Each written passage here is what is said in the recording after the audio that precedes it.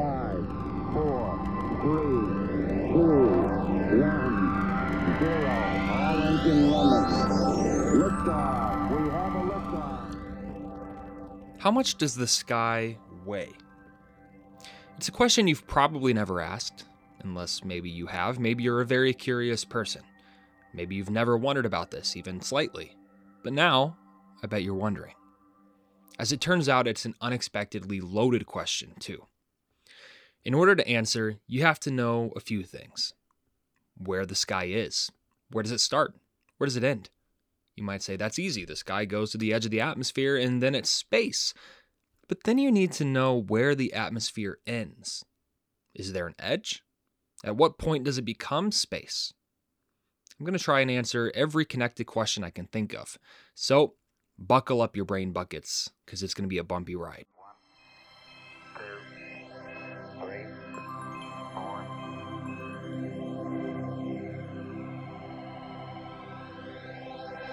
It's one small step for man, one giant leap for mankind.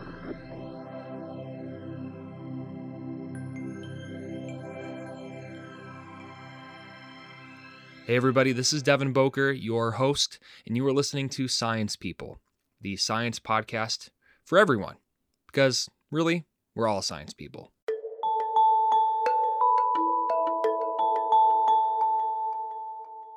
Where does the sky start?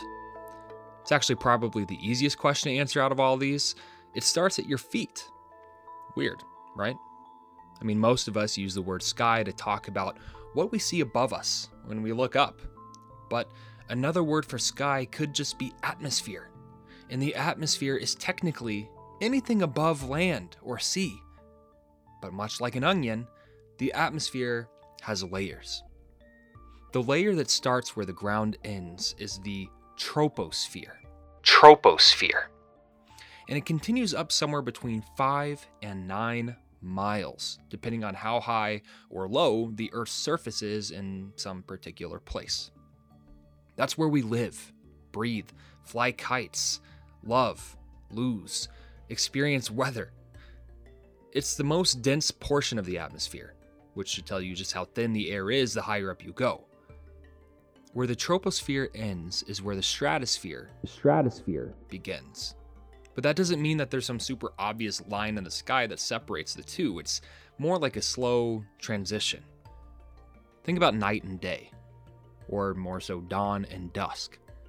It doesn't just go from being sunny to dark in a split second. It isn't like someone flips a giant light switch in the sky. It's a slow fade. The stratosphere continues up for another 31-ish miles. The ozone layer, which you may have heard of before on account of the big giant hole in it, absorbs and scatters ultraviolet or UV radiation from the sun. From there, we're in the mesosphere for another 53 miles. Ever see a movie where a meteor is entering the atmosphere but it burns up? That's here. At this point, we are 93 miles above the ground and still going up. Now we are in the thermosphere, which extends out another 372 miles. That's where the northern lights put on their show and most satellites orbit. And still, up we go. Oh, I almost forgot. There's another layer, sort of like a background one that shares its space with some others. It's called the ionosphere. It's this layer of electrons and ionized atoms and other molecules. It starts about 30 miles up from the ground and then stretches out to the edge of space, nearly 600 miles up. It's super important for keeping our relationship with the sun healthy, and it's also what makes things like radio communication possible. So thank you, ionosphere. Back to the edge of the thermosphere, we are now entering what's called the exosphere, which continues on about 6,200 miles above the ground you stand on. That's nearly the distance from Houston, Texas, to Tokyo, Japan. So where does the sky end and space begin? It's another seemingly simple question with an oddly complicated answer, in that there are multiple. Some suggest it's where normal planes can no longer fly. Some say it's only after you've left our atmosphere entirely. and some say it's when you're no longer affected by Earth's gravitational pull, which is pretty much impossible. Let's quickly look at each. The first boundary to space is called the Kármán line. This line sits 62 miles above the Earth's surface. It's the point at which pilots become astronauts. At this height, the air is too thin for normal airplanes which rely on lift to fly. To fly above that height, you need special propulsion systems. The line itself is located in the lower thermosphere. Reminder, the thermosphere ranges from 50 to 440 miles up. NASA and the US military, though, consider the boundary to space to be at the border of the thermosphere, 50 miles up. If you don't consider it to be space until you've left even the exosphere, then that would mean that the International Space Station isn't actually in space, which is a major bubble burster for anyone who spent any time there or has dreamed of going there. Which brings up another weird point about the International Space Station. We've all probably seen footage of the astronauts floating on board weightlessly, but they're still in Earth's orbit, meaning they're still affected by its gravity. So what gives?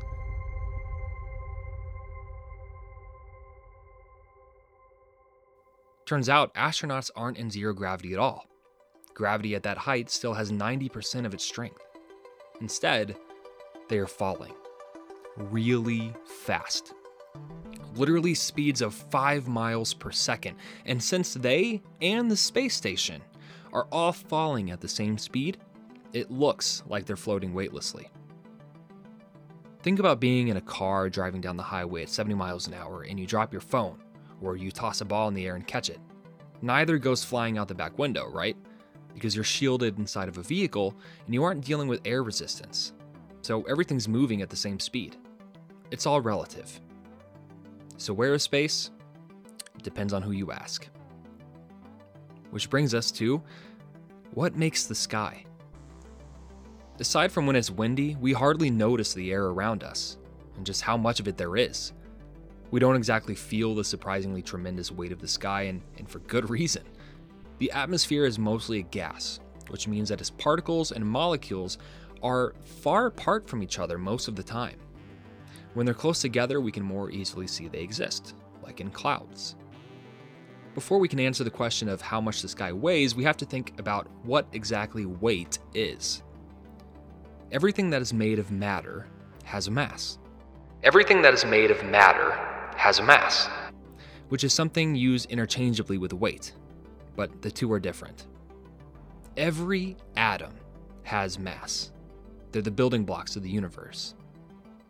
Every atom's mass is determined by how many electrons, which are small, negatively charged particles, protons, positively charged particles in the center, or the nucleus, and neutrons, which are no charged particles at the atom center, it has. An adult human is made of nearly 7 octillion atoms. That's a 7 with 27 zeros after it. That is a number that there's no metaphor, there's no analogy, there's no anything that's really going to help you comprehend just how big of a number that is. I can give you a little bit of context. A grain of salt, okay? If you were to put that in a measuring cup, one measuring cup, like a cup, you'd have about 1 million grains of salt. I'm talking about 7 octillion. 7 octillion.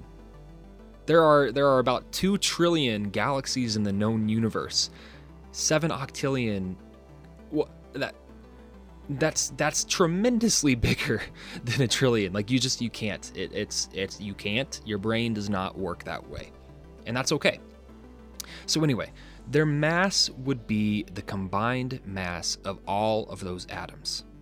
No matter where that person is in the universe, even floating weightlessly in space, their mass stays the same. In other words, mass is a measure of the amount of stuff that makes something up. Think about a bag of Skittles, which has about 56 pieces of candy inside. No matter where you go, that amount doesn't change. But what does change? The weight. That's because weight is a measure of mass plus the influence of gravity. Weight is a measure of mass plus the influence of gravity. Planets with less gravity are planets where you would weigh less. Your weight when you stand on a scale is your mass plus the force of gravity pushing down on that mass onto the springs of the scale. So if we're going to think about the weight of the sky, we have to consider the mass of all of the sky's particles under the influence of gravity. And what does all that air add up to?